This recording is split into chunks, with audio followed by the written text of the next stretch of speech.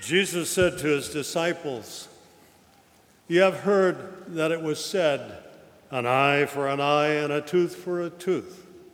But I say to you, offer no resistance to the one who is evil.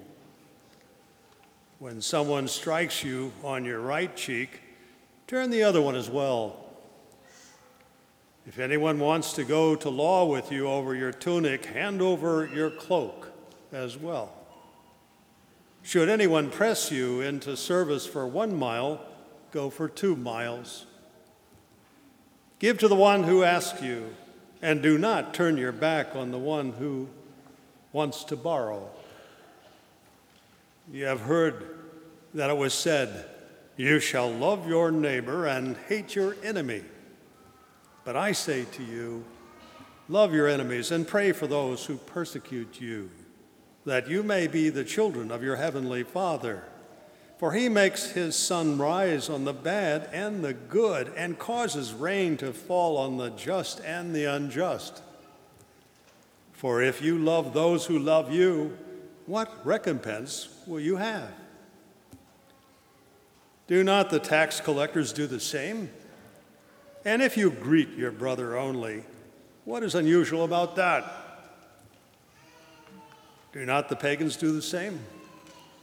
So be perfect, just as your Father is perfect." The Gospel of the Lord. Praise to you, Lord Jesus Christ.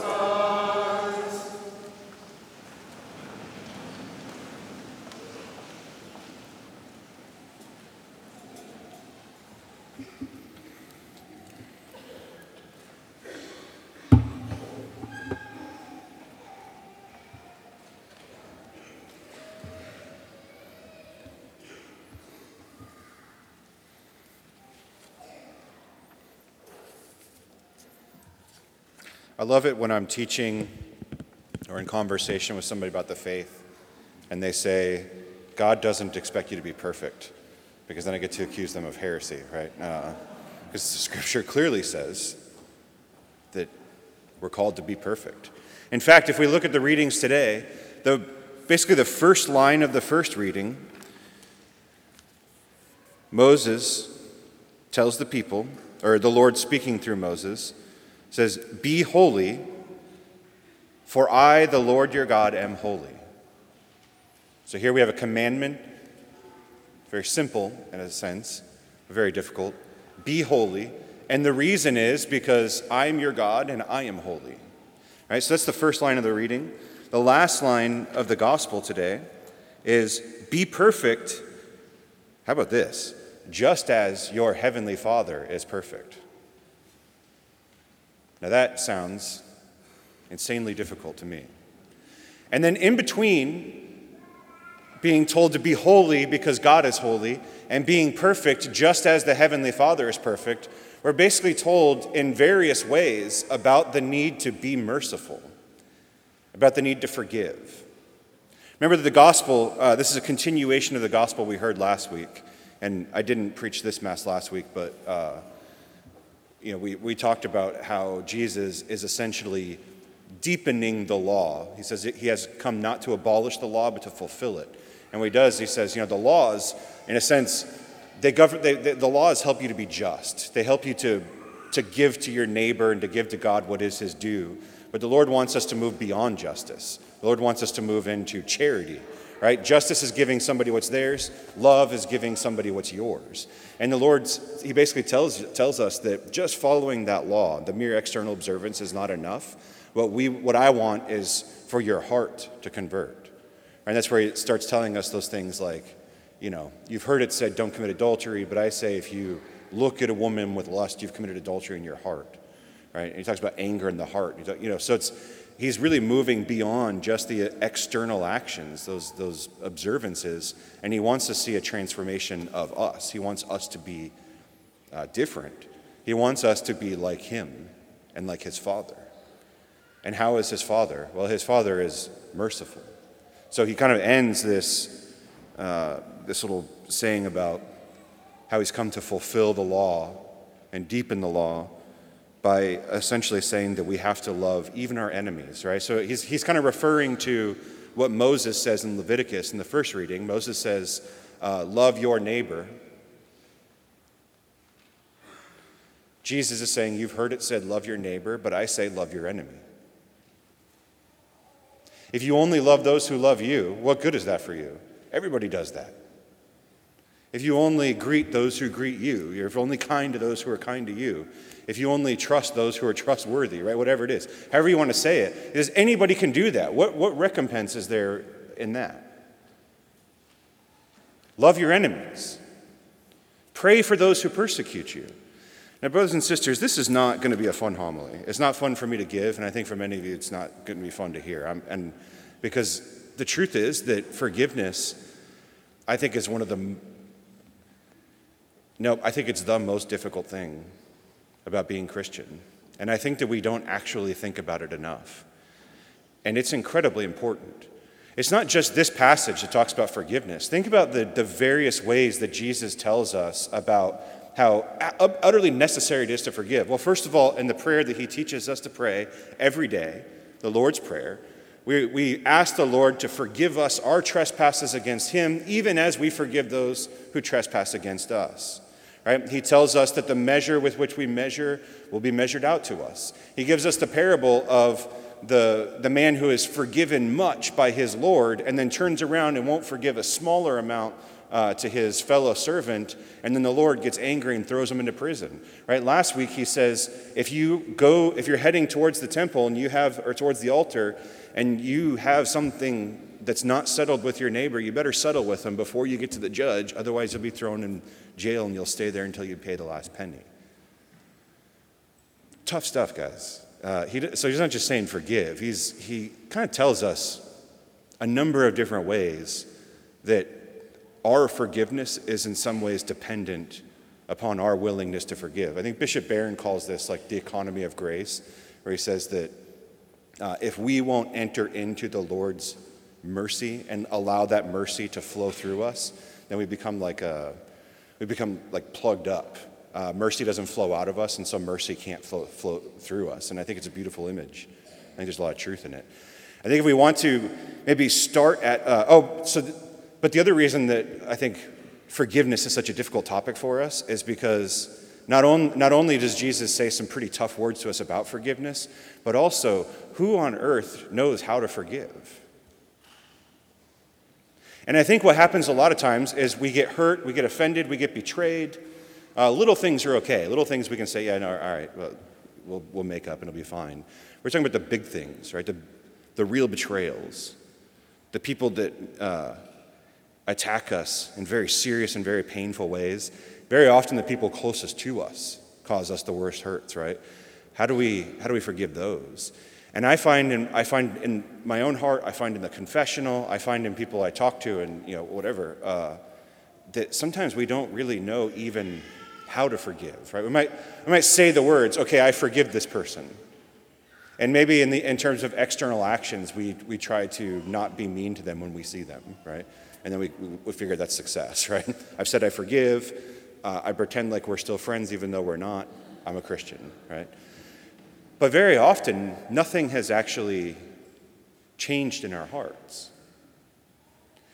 So by the way, this makes me very uncomfortable, but because this is such an interior reality, because the real work of forgiveness is so hidden within our hearts, I'm actually going to share a little bit with you about, not in great detail, but my experience of struggling with forgiveness. Okay, so first of all, let's just start proximately. Earlier this week, I began to prepare for the homily, so I'm in the chapel. I've got the scriptures out, and I see that it's about forgiveness, and my mind actually turns to the Psalms. We don't preach about the Psalms I don't preach about the Psalms enough. But I thought maybe a key to start to unlock this problem of forgiveness comes to us in the Psalms. And the Psalm essentially describes how the Lord is to us. Right? The refrain is, the Lord is kind and merciful. Right? And they say, bless the Lord, my soul, do not forget all his benefits. And then what does he do? He pardons all of our iniquities. He heals all of our ills. He redeems us from destruction. Merciful and gracious is the Lord, slow to anger and abounding in kindness. Not according to our sins does he deal with us, nor does he requite us according to our crimes. And I think that when we want to talk about forgiveness, and when we want to talk about the forgiveness that the Lord invites us into, that has to be our starting point. So whatever came to your mind when I talked about those deep wounds that we really have to struggle to forgive, right? Whatever it is that in your conscience you know you're struggling with, let this be our starting point. All right, this person has offended us, they've hurt us, they've betrayed us. But our starting point is the fact that there's no way they have betrayed us the way we've betrayed God. And does God hold our feet to the fire? Does he demand accountability from us? The scriptures say he is merciful and gracious, slow to anger, abounding in kindness. And he does not require according to our crimes. And brothers and sisters, we really don't want to be judged according to our crimes. We don't want justice from God. Right? We want the mercy that triumphs over justice. For ourselves, when we stand before the Lord on Judgment Day, we do not want to get what we deserve. If you want to get what you deserve, either you're a saint or you're a fool. Right? We do not want to get what we deserve from God. We want to receive his mercy. In so many ways, we have turned our backs on God. We've rejected his free gift of himself.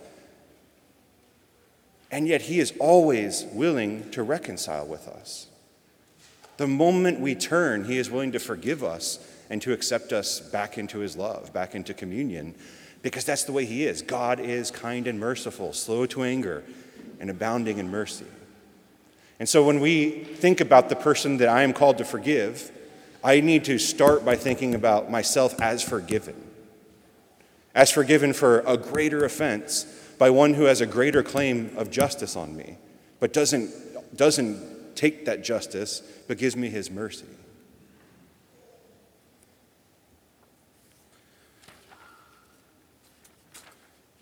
Sorry, I lost my train of thought here. So I was praying with this week, and I saw that psalm, and it moved my heart. And I started to think about the various forgiveness projects that I'm working on. I'm thinking, all right, Lord, this is good. Help me to go deeper into forgiveness here. Help me to let go of these wounds, these betrayals. But then something super mundane happened. I left the chapel and I went to work, and I encountered somebody who was not very close to me, not a good friend of mine, not somebody that I know strictly through work. And this person has done me a great wrong. I know it, right? And I'm not just talking they said something unkind to me. I'm talking like slander, trying to damage my reputation, trying to unrail the things that I'm trying to do in my ministry at school. And as soon as I see them, this is hard for me to admit to you, right? But in my imagination, I start thinking about if this person tries to talk to me, how cleverly can I snub them? And only 5 minutes later, we didn't talk, we didn't actually get close. Only 5 minutes later did I remember 2 hours ago I was in the chapel and the Lord was convicting me about the need to forgive. And it kind of came to me and I said, that's, what do I do with that? But then let's go deeper, right? So a few years ago, and this is a deeper reality than this person that I barely know. Somebody who I know very well, somebody who was close to me, hurt me and betrayed my trust.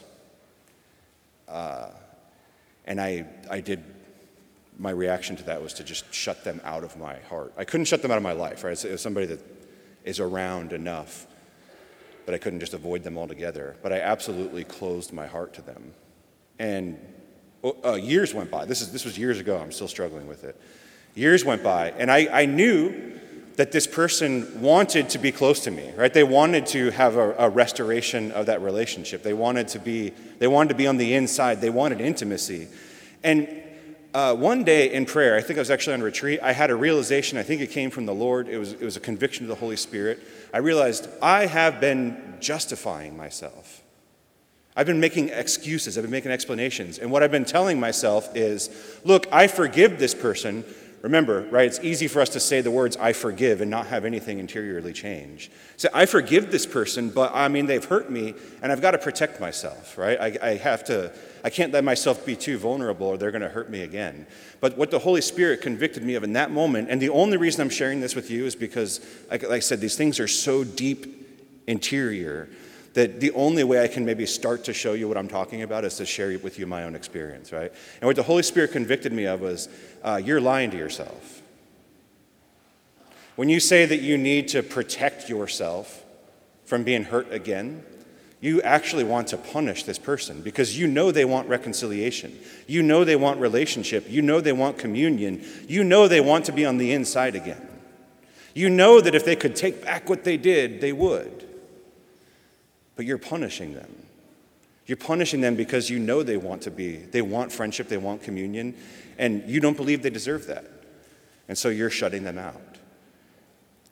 Now that was a painful realization. But in God's mercy, it was the beginning of saying, okay, Lord, now what? Now what do I do? How do I move beyond the words, I forgive? How do I move beyond trying to pretend when I see this person like we're in good relationship? How do I do the really hard interior work of opening myself up and sort of renouncing those, we make these spiritual bonds. Like we say things like, I will never let this person get close to me again. I will never put myself in a position where they can hurt me. I'll never be vulnerable again. We will never have communion again, right? We make these spiritual promises, and then the devil helps us keep those promises, right? But here's the deal. If we look at this letter from the Corinthians, when Paul tells us, do you not know that you're a temple of the Spirit? He's not talking about, it's confusing because later in the letter he says your body is a temple of the Holy Spirit. But in this passage, he's not talking about your body. Right, so he's not saying your body is a temple, and so if somebody destroys the body, God will destroy that person. He's talking about the church, that the church is the temple. The church is holy because it is the place where God's glory dwells, and God is holy. And if anybody damages that church, in other words, if anybody damages the communion between the members of the body, then God will destroy that person. Here is the simple fact, brothers and sisters, and I feel strongly enough about this and believe it enough to say it. Division is from the devil, period. The Lord does not want division in his body. The Lord does not want division in his church. If somebody has been in your life and there has been love and there has been communion between you and now there is division and hatred, I guarantee you that is not of the Lord. The Lord seeks to heal. He seeks to reconcile. He seeks communion.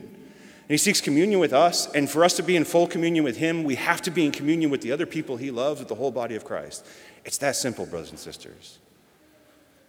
So whatever hurts that we don't want to let go of, whatever forgiveness we don't want to give, and why ever it is that we don't want to forgive it, that is flat out not of the Lord. And maybe that's the beginning of doing something about it, is naming it. Naming this wound that I don't want to let go of, this relationship that I refuse to even be open to healing, that is of the evil one, that is not of the Lord. Because the Lord is kind and merciful. He doesn't repay us according to our crimes. Rather, he offers himself over and over again, no matter how many times he betrays us. And because we stand under his mercy, he calls us to be like him, to be kind and merciful and forgiving and healing and building up communion, building up the body, not tearing it down. In point of fact, as hard as it is, he wants us to be holy, and he wants us to be holy because he wants us to be like him, and he is holy and he is merciful.